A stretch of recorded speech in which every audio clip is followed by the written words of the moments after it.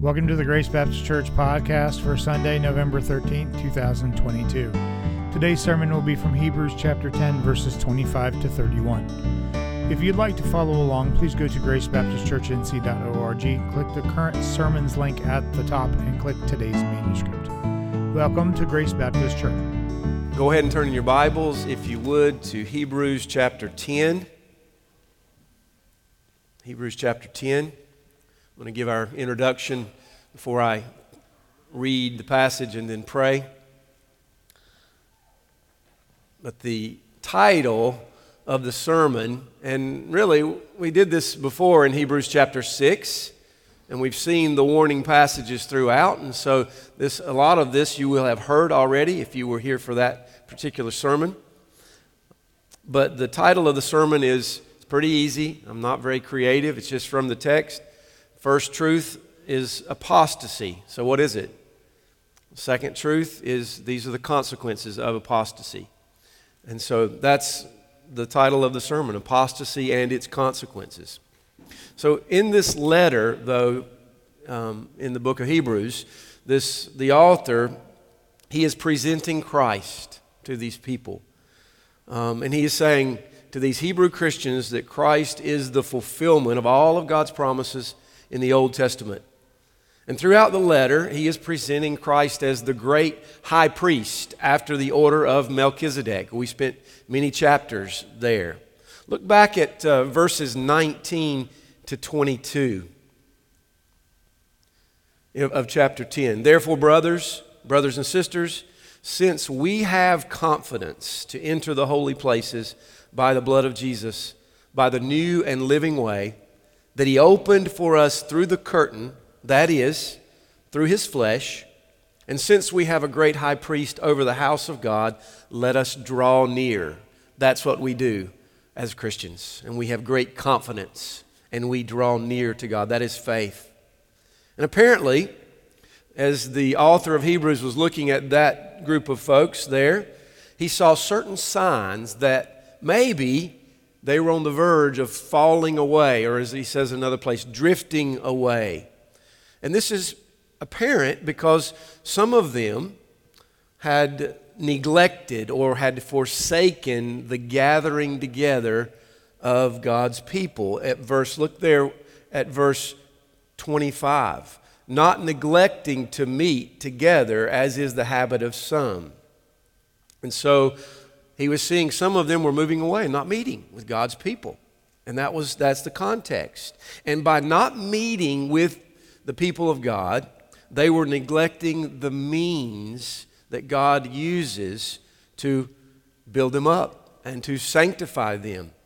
And by not meeting together, they were neglecting the means of God in their sanctification. And in verse 25, by not meeting, they gave up the encouragement that the other believers were to give them. They gave up, as we saw last week, the means to stir one another up together in love and good works. And so in not meeting together, they neglected the preaching and the teaching of God's Word. They neglected the Lord's Supper, as we take monthly. And I think that they knew that a day of judgment was coming. I think this book, my opinion is that Hebrews was written before 70 A.D., and they knew that something big was coming in 70 A.D. with Jerusalem as it would be destroyed there by the Romans. Yet, in spite of all this, they persisted, some of them, and they turned back to the old system under the Mosaic covenant, or the old covenant Mosaic law.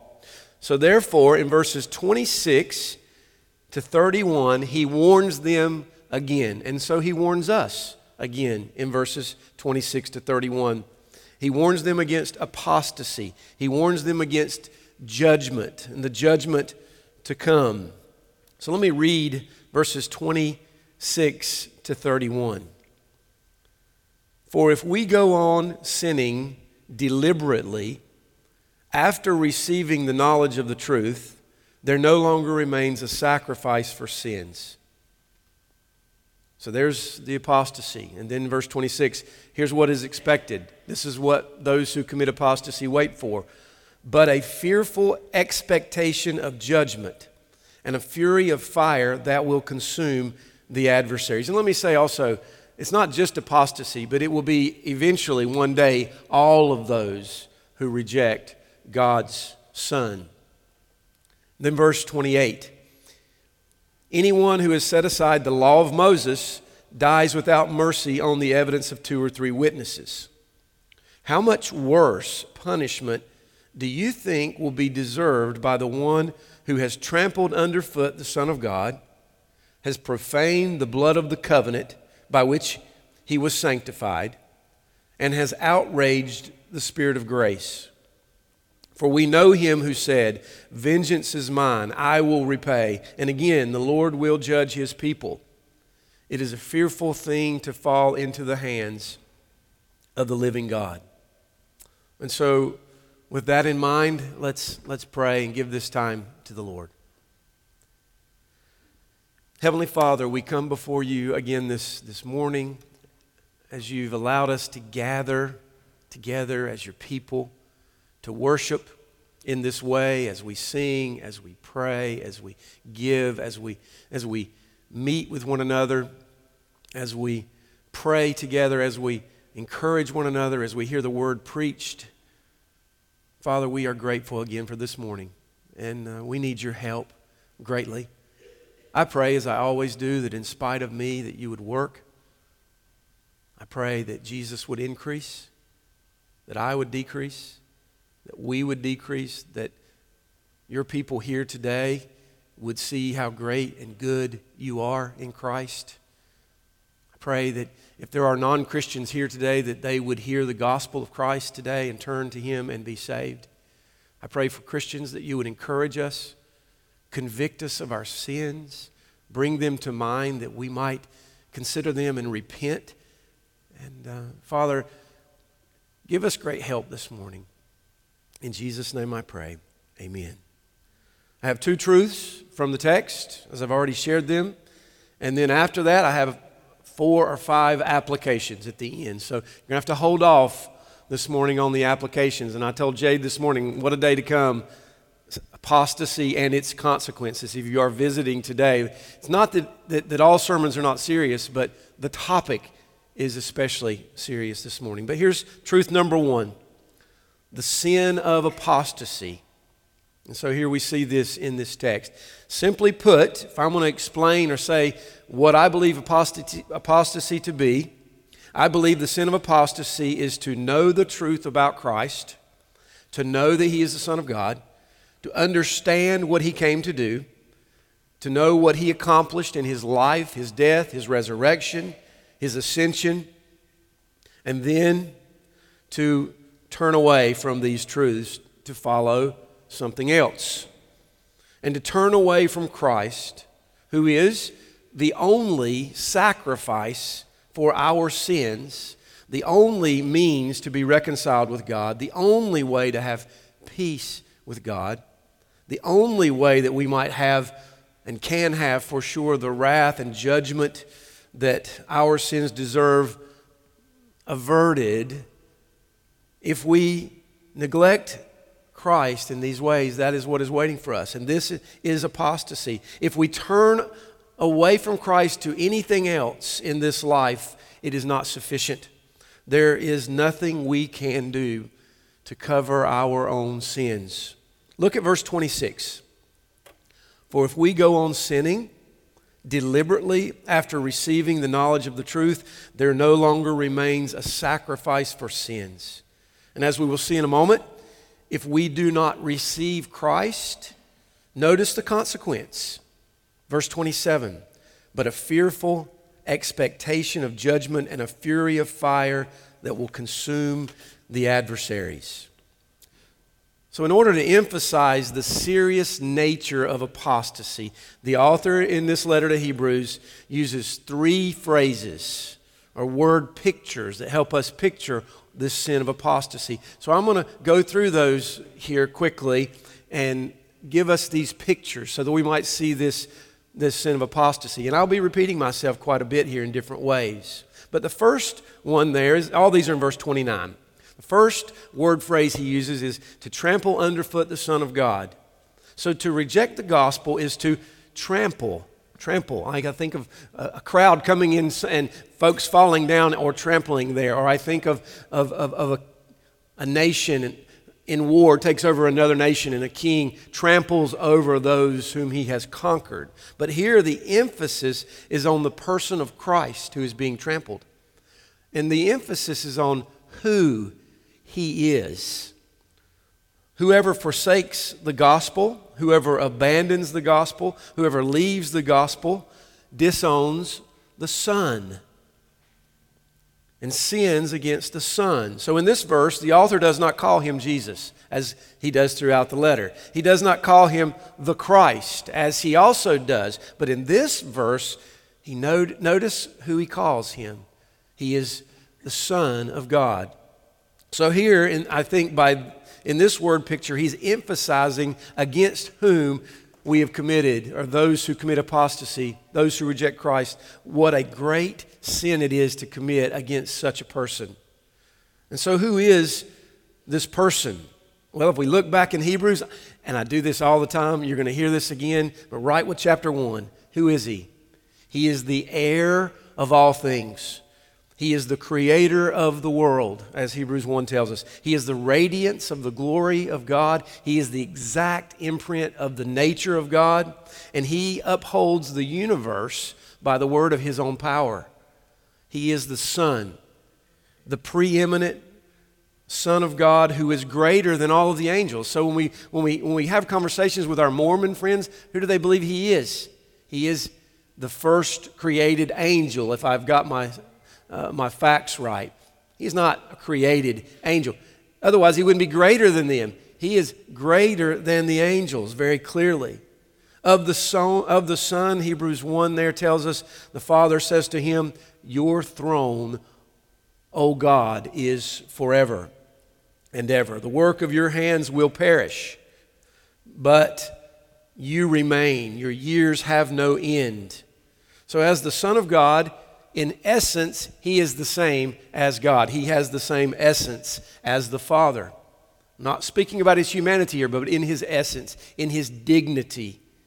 John Owen says, he is a divine constellation of all the blessed effects of infinite wisdom, goodness, grace, yea, the whole divine wisdom, goodness, and grace of God in the most glorious manifestation in them.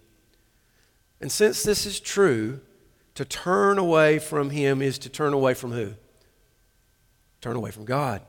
To turn away from him after knowing the truth about him is to trample under the feet.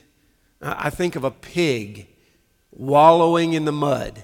What if you were to take your most precious piece of jewelry or take the greatest pearl of value in all of the history of the world and just throw it down under the feet of that pig as they trample that precious jewel under their feet? That is what the author is saying we are doing. They were doing as they would leave Christ and go back to the old system. And if we continue to do so, any of us, without repentance, we are in danger of committing the sin of apostasy. Second word picture there, profane the blood of the covenant. In this next phrase, and he also says by which you were sanctified, by which he was sanctified. And I'll speak to that a little bit later, but the picture here of apostasy is profaning the blood of the covenant. Here, he's not emphasizing his person so much in his dignity. He's emphasizing what he has done as the great high priest. And so the word he uses here is common. In other words, it means to take something that is holy, like the work of Christ as the high priest, to take that work and then to consider it unholy, not good.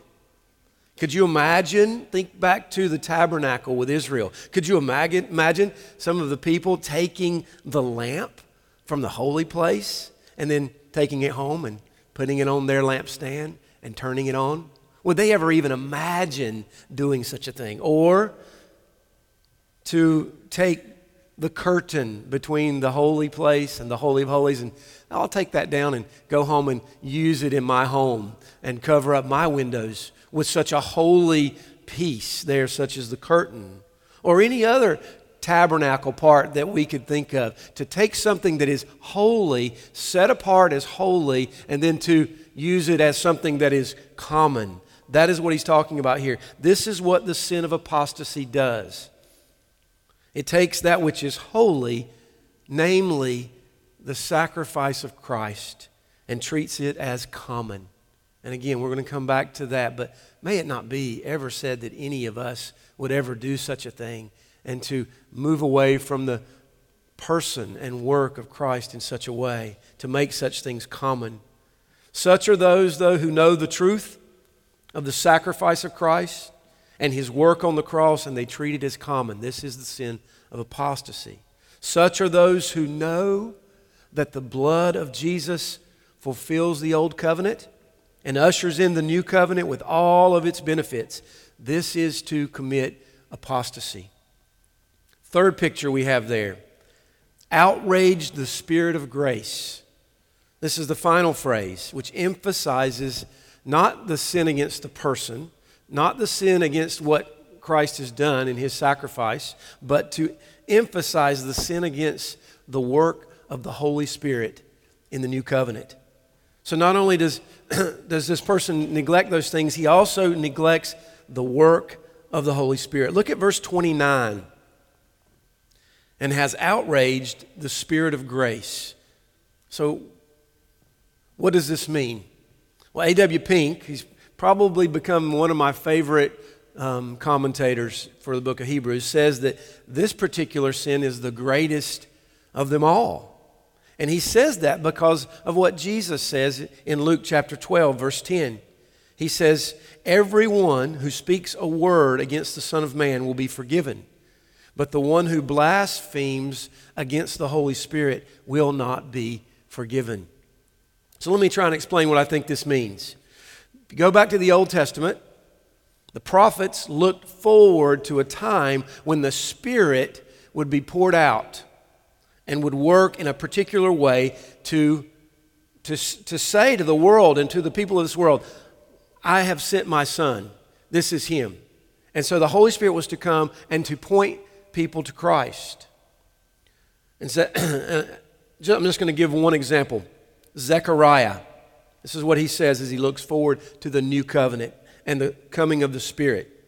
He says, I will pour out on the house of David and the inhabitants of Jerusalem a spirit of grace, which is the same words used by our author, and pleas for mercy, so when they look on me, on whom they have pierced, they shall mourn for him as one mourns for an only child, and weep bitterly over him as one weeps over a firstborn. I believe this is the work of the Holy Spirit now in the world, but particularly in the new covenant. John chapter 16, Jesus speaks of the Holy Spirit, and he says, when he comes, if you remember that, what will he do? He will convict the world concerning sin and righteousness and judgment. Concerning sin, because they do not believe in me. Concerning righteousness, because I go to the Father and you will see me no longer. Concerning judgment, because the ruler of this world is judged. So the supreme work of the Holy Spirit is to reveal the glory of God in the Son. And those who know Jesus is the Son of God, those who know what he did on the cross, those who know these things are true and yet reject them, are the ones who commit this great sin of apostasy. And let me just say, a little parentheses, those who commit this one particularly are those in that context who heard the word more often. And so here we are week after week after week after week after week, and we hear these words more often. So brothers and sisters, beware of such a sin very clearly. Now, of course, when we go back and we look at the context, the greatest example is the religious leaders of Jesus' day, those who were committing the sin of apostasy. I would equate that ultimately to the sin, the blasphemy against the Holy Spirit. But those religious leaders saw his works. They heard him teach. They knew he was from God. But then what did they say about him? They said, your works are from who? Your works are from Satan. Your works are from the devil. It's Matthew 12. At the end of the day, they knew he was from God, yet they rejected him. In the same way, with our context in Hebrews, to know he is the high priest and the fulfillment of God's promises in the new covenant, which has been revealed by the Holy Spirit, and then to turn back again to that old system and leave the Son of God is to commit apostasy. And this is the warning our author presents to those Hebrew Christians and even to us today. And I'll come back again and we're going to apply that. But that is the sin of apostasy, okay? Let's move on to truth number 2. Consequence of apostasy. What is it? Greg talked about it this morning. We're talking about the judgment of God upon the cross, poured out upon the Son. But those who reject the Son will be judged. Great judgment. And we see this throughout the passage. Look at verse 27. Here's what awaits. A fearful expectation of judgment, and a fury of fire that will consume the adversaries. Look at verse 29. How much worse punishment do you think will be deserved? Look at verse 30. Vengeance is mine, I will repay. And again, the Lord will judge his people. Finally, in verse 31, it is a fearful thing to fall into the hands of the living God. In my estimation, it's hard to find a more serious combination of words on the subject of judgment than what we find here in the book of Hebrews. In this passage, I believe the author is using Old Testament Israel during the time of Moses, as we've seen throughout the book, to make his point. He quotes 2 verses from the Song of Moses that was sung and delivered in Deuteronomy. We have it given to us right before Moses dies. So it's a big psalm, it's a song, it's a poem where Moses recalls all kinds of things about God. He recalls his mercy, his grace to God, to his people, but he also recalls his judgment and his wrath upon those who do not obey his covenant. So when we think about the Hebrews during Moses' time, where was the majority of their time spent? Do you remember? Wandering where? In the desert. Why? Why were they wandering in the desert for 40 years, 38 years there after 2 initial years when they did not enter the land? Because of disobedience. Now, to put that into context, even worse than just, as Paul says about himself, I received mercy because I did my sin ignorantly. My unbelief was an ignorant sin. Because I'm not going to go into it this morning, but there is a difference in the Old Testament between high-handed sins that there was no, and we talked about this, no sacrifice that would cover, and those who were committed unintentionally. See, those in the desert, they saw his works. All of the great things that God did to bring them out of Egypt, and they saw them.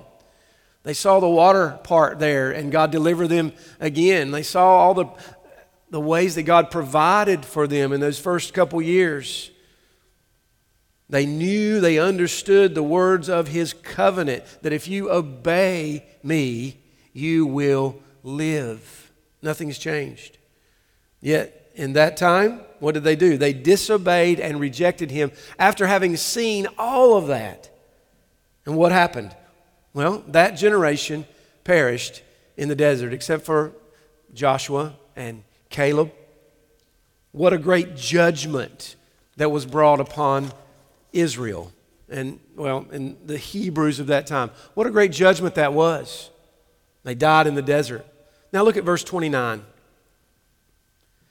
He says, for those who reject the Son, how much worse punishment do you think will be deserved for those who reject not Moses and his words, but the very Son of God? Who he is, what he did, and then to insult and outrage the Spirit of grace in the new covenant. I think what he's doing here, he's arguing from lesser to greater. In the old covenant, they rejected the words of Moses. Yeah, they were rejecting God, but they rejected the words of Moses. And they rejected his covenant, the old covenant, and they perished in the desert. But in the new covenant, we have a full revelation of God to us through the Son. We see that right from the beginning. Hebrews 1. Look back there with me, chapter 1, verse 1 and 2. Which sets the tone for the entire book. Long ago, at many times, in many ways, God spoke to our fathers by the prophets. But in these last days, He has spoken to us by His Son. And the first 10 chapters of Hebrews is about the Son, His person, His work, what He has done, as He is the promise of God, the complete fulfillment of the old covenant, the old system under Moses. He is the final sacrifice. When Christ laid down His life as a sacrifice for sins on the cross, He was the final sacrifice. All the old animal sacrifices were not sufficient. They could not take care of the conscience. They could not take care of the guilt. They could not cleanse us in all of what the new covenant does and what happens now to us. All of these things. And so He is using lesser to greater to show how much worse a punishment there will be. Today, Jesus is the true high priest, and He is after the order of Melchizedek. Look at verses 19 to 23 with me again. This is us today, those who believe on the Lord Jesus, those who trust in His gospel. Therefore, brothers and sisters, since we have confidence to enter the holy places by the blood of Jesus, by the new and living way that He opened for us through the curtain, that is, through His flesh, since we have a great high priest over the house of God, let us draw near with a true heart in full assurance of faith, with our hearts sprinkled clean from an evil conscience, our bodies washed with pure water. Let us hold fast the confession of our hope without wavering, for He who promised is faithful. For those who do not hold fast, but instead reject the Son, I repeat the words from chapter 2 of Hebrews, verse 3. How shall we escape if we neglect such a what? Great salvation. Famous words. So he is comparing earthly judgment in the desert with heavenly judgment. If the judgment of Israel in the desert was severe and they died in the desert, how much more severe must be the punishment of those who reject the gospel of Christ? So in the desert, we might liken it to just capital punishment. But here, we see divine punishment. There is an eternal punishment. Robert, you said it this morning, the second death, eternal punishment. How much worse what they got there and what we will get if we neglect the Son. A.W. Pink says this, even as I believe it's very mysterious to me, but I believe there's certainly going to be degrees of punishment in hell. But A.W. Pink says this, listen to these words. Every despiser of the lordship of Christ shall yet discover that a far hotter place has been reserved for him in hell than what will be the portion of lawless rebels who lived under the old covenant. Even Jesus says what you're doing now is much worse than Sodom and Gomorrah. Some people say that, you've probably heard this, that in the Old Testament we see a God of judgment. But in the New Testament we see a God of love. I mean, I guess there's some bit of truth to that. But after reading these words this morning, how would you answer that question? If you had to speak with your neighbors who say, yeah, He was a God of judgment back in those days, but these days He's the God of love. I think it should be the opposite. Yeah, His judgment is going to be exact. To use a word we hear in our culture, it will be equity to the nth degree. It will be exact. but there will be greater punishment for those who know and reject the Son of God. See, the only reason that we are here today is because of the loving forbearance of God as He waits for His people to come in, and then final judgment is coming. And so, with that in mind, there's our two truths. Sin of apostasy, I hope you've gotten that, and then judgment, what is to come. With that in mind, I want to just spend the rest of our time making some comments and some applications for us. First comment, though, about this passage in general. I believe these warnings are for Christians. And I've made that clear as I've gone through Hebrews because we have lots of warnings in the book of Hebrews, okay? And chapter 6 and chapter 10 tend to be the most difficult for a preacher or pastor to exegete and to look at, but they're still there, and the warnings are the same. I believe they are for Christians. Now, I say that because there are many who would say this passage shows that yes, a true Christian, someone who has the Holy Spirit, can fall away. Therefore, you can lose your salvation. Well, I do not believe that true Christians will ever commit apostasy. I certainly believe for sure that there are some who profess Christ and then will fall away. Doesn't Jesus say to many on that day, Lord, Lord, did we not do this and that and cast out demons and heal the sick? And did we not visit you in prison and do these things? And He's going to say to them on that last day, I never knew you. Those were professors. I agree 100% with that. But I believe these are written to Christians because in all of the warnings in the book of Hebrews, this is the context of the book. I'll go through these more in a moment, but in all of these passages, the author, he writes to Christians. And he writes and even includes himself. Look at chapter 6, verse 9 also, because as you're looking back at chapter 6, verse 9, the author, even though he gives all these warnings, after a couple of them, he gives us these kinds of words. Look at chapter 6, verse 9. Though we speak in this way, in other words, though today we are reading these words and hearing these words spoke to us by God here in the Word, in this great warning to us, though we are being spoken to in this way, yet in your case, beloved, we feel sure of better things, things that belong to salvation. Also, chapter 10, verse 39 says, if you want to flip over there, just on the same page, chapter 10, verse 39, but we are not of those who shrink back and are destroyed, but of those who have faith and persevere or preserve their souls. Again, we don't have the time this morning to recount all the truths in the Bible that teach that those whom God saves can never be lost. Go back and read the book of John. Just start at chapter 10. I've got them in my hand. I am in the Father's hand. The Father will lose none of them. We could just go on and on and on. Those whom the Father gives to the Son, I will raise them up on the last day. We could go to Romans 8.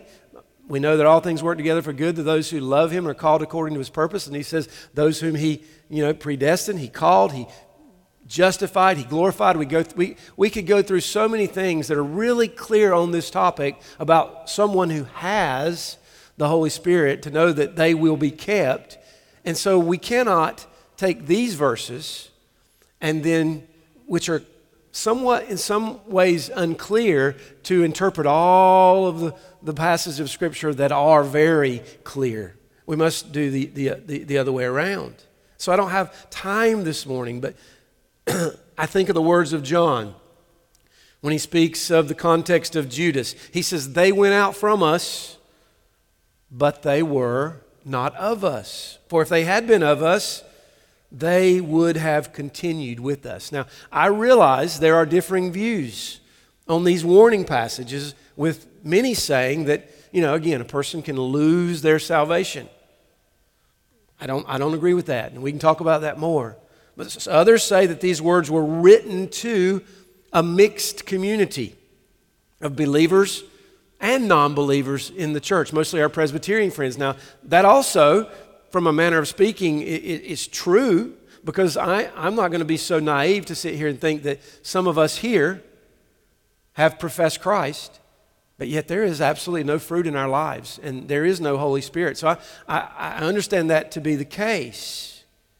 Nevertheless, I believe these words are for Christians, not necessarily a mixed community, though that is true. I believe these words are for Christians. So let me try to explain that a little bit more by our next application. The application is this: the warnings in the book of Hebrews are one of the means God uses to keep us from apostasy. This is the view that I take on this. That's why I believe they are written for Christians. That's why I believe they are serious. If you're sitting here listening, they're serious, and we should do that. They're like warning signs on the road. I've said this before. Curve is coming, so what do you want to do? You want to take it easy. Slow down to 25. Take it easy around the curve, because if you don't, what are you going to do? You're going to go right through the curve. Railroad crossing. When the railroad crossing comes down, I'm going to go right through that. I hope you don't, because you will suffer the consequences. Caution. There are signs like this, like the top of a cliff that says, there's a curve, don't go straight, you'll go off the cliff. Or there's a bridge out. If we disobey these signs, what will happen to us? None of us deny those things. We will suffer the consequences of disobedience. So this means that the warning of judgment is God's means for us today as Christian. There is a fearful expectation of judgment and fury of fire for those who reject the Son. And so this is a mystery.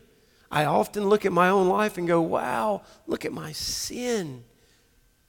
And look at my lack of faith and my lack of works. We do this in our elders' meetings and we go, man, do you feel that?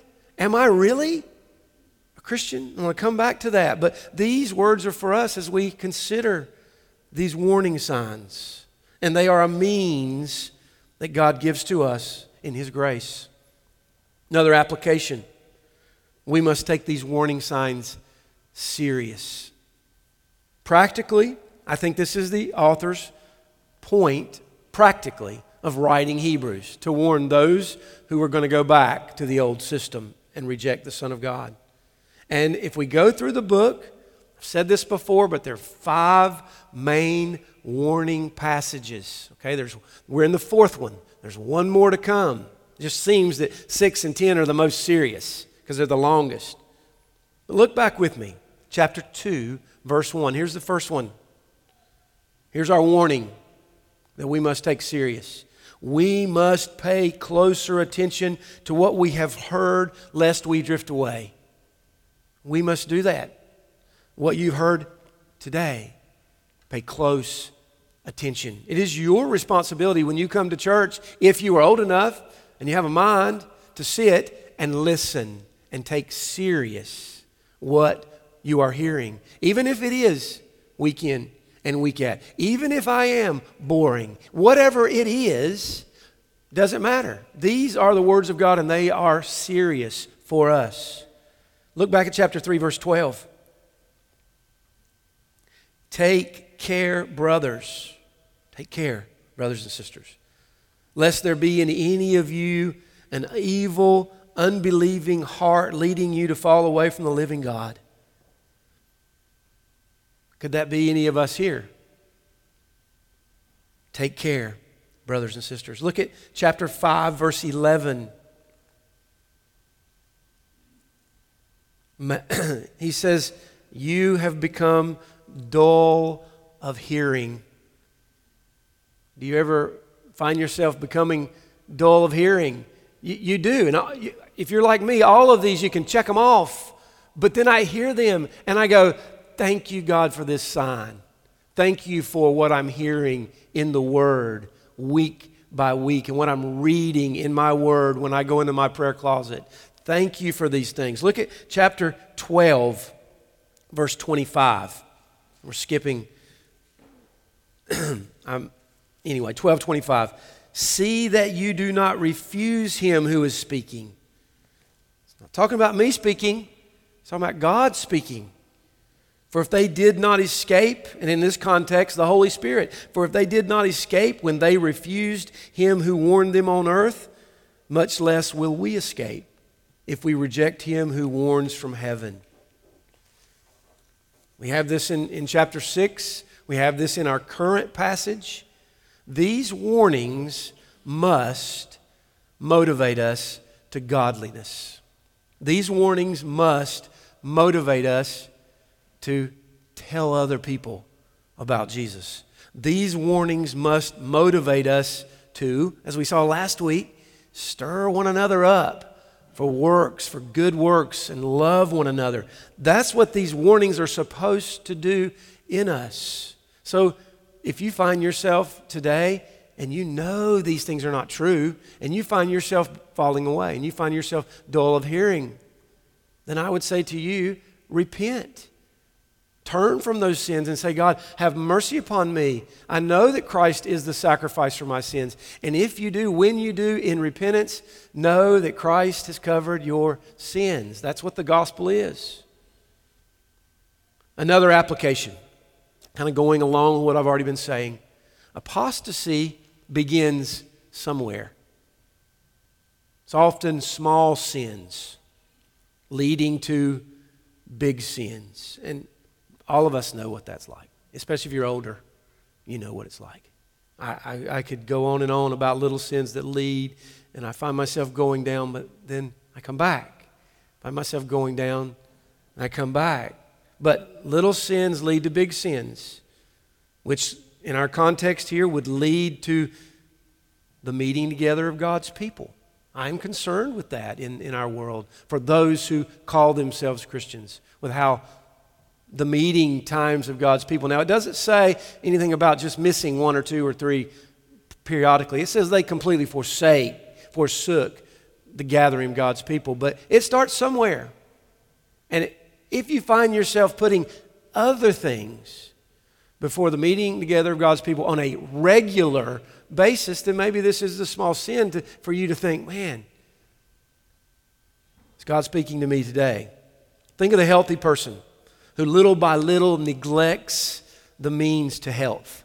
Really healthy person, but then you all of a sudden you're going to eat potato chips and drink carbonated drinks all the time, and then you just fill yourself with sugar. What's going to happen over a period of time? And you neglect your exercising. What's going to happen? Well, eventually you're going to get unhealthy, but nobody intends to do that. It starts out somewhere. I don't know who said this. You've heard this before. It says this saying, either you kill sin or it will kill you. And A.W. Pink says that the seed of eternal death, the seed is in all of us because it is sin. And that's always our problem. And it is only by God's means of grace that we continue to grow. Therefore, I would say to us, meet with God's people regularly as we preach and teach and pray and sing, take the Lord's Supper and baptize, as we stir one another up for love and good works. Don't neglect the reading of your Bible in your quiet time and in your closet and in your prayer. To me, that's the biggest for me. I'm so distracted. And I have fear when I read these words, when I think about my spiritual laziness in that area. But we must daily repent of our sins. And something else, we see this throughout the New Testament. Paul says, do not forget to work out your salvation with fear and trembling. Isn't that what's happening if you're listening to this preaching this morning? When you look at your own sin, is it not evoking some fear and trembling? Because it sure does with me. In other words, work it out. Look at your life. See what's going on. See the little sins that I don't want them to go to the big ones. He says, Peter says this, do not forget that you must confirm your calling and your election. Make that sure. It's basically saying the same thing. Do not be the person who has according to Paul, to Timothy, a form of godliness, but denies the power of the gospel. God is always sovereign, but we are always responsible. Great mystery, but very clear. Final application, the necessity of repentance. Again, I've said this already, but there is no sin that cannot be forgiven when a person is repentant. So, you're saying, have I committed this sin of apostasy? Are you repentant? Are you confessing your sins to God? And this is very serious. Let me read what A.W. Pink says in his commentary on these verses. And this is a long quote, and I'll make a comment after. But he says, all around us are professing Christians sinning with a high hand against God. And that's very serious, to know you are sinning and you do it anyway. Wow, that's hard. He says, all around us are professing Christians sinning with a high hand against God, and yet suffering from no qualms of conscience. Oh, I hope that will not be of any of us. And why? He says, because while they believe that some millennial crown or reward may be forfeited should they fail to deny self and daily take up their cross and follow Christ, yet they have not the slightest realization or fear that they are hastening to hell as swiftly as time wings its flight. Then he says with an exclamation point, horrible blasphemy. Dear reader, make no mistake upon this point. Suffer no false prophet to cause you to believe the contrary. The blood of Christ covers no sins that have not been truly repented of and confessed to God with a broken heart. And I know there's a mysterious line there, because I do believe it is as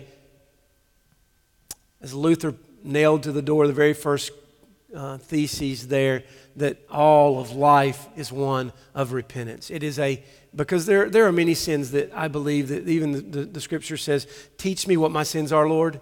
I don't know them. Show me my heart. So we do have that in the Bible. And so there are things ways we're sinning that won't come to light till next week or next year or 5 years if God tarries and gives, whatever it is. And so I know that it's mysterious.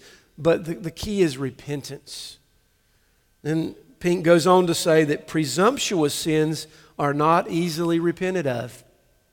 And I get that. And these kinds of sins that we know we commit, what do they do to our hearts? They harden our hearts for the next time. And they make it steel against God. So may it not be so here at Grace. And in God's church everywhere. At the end of the day, we are great sinners. I feel that I am, as Paul, the foremost when I look at my sins. But Christ is a great Savior. So let me end with the words from 1 John 1, verse 9, all the way to chapter 2, verse 1. You know these words. And this is the end of our sermon and our application. And I say to all of us, look unto Christ. If you are not a Christian, turn to Him and be saved.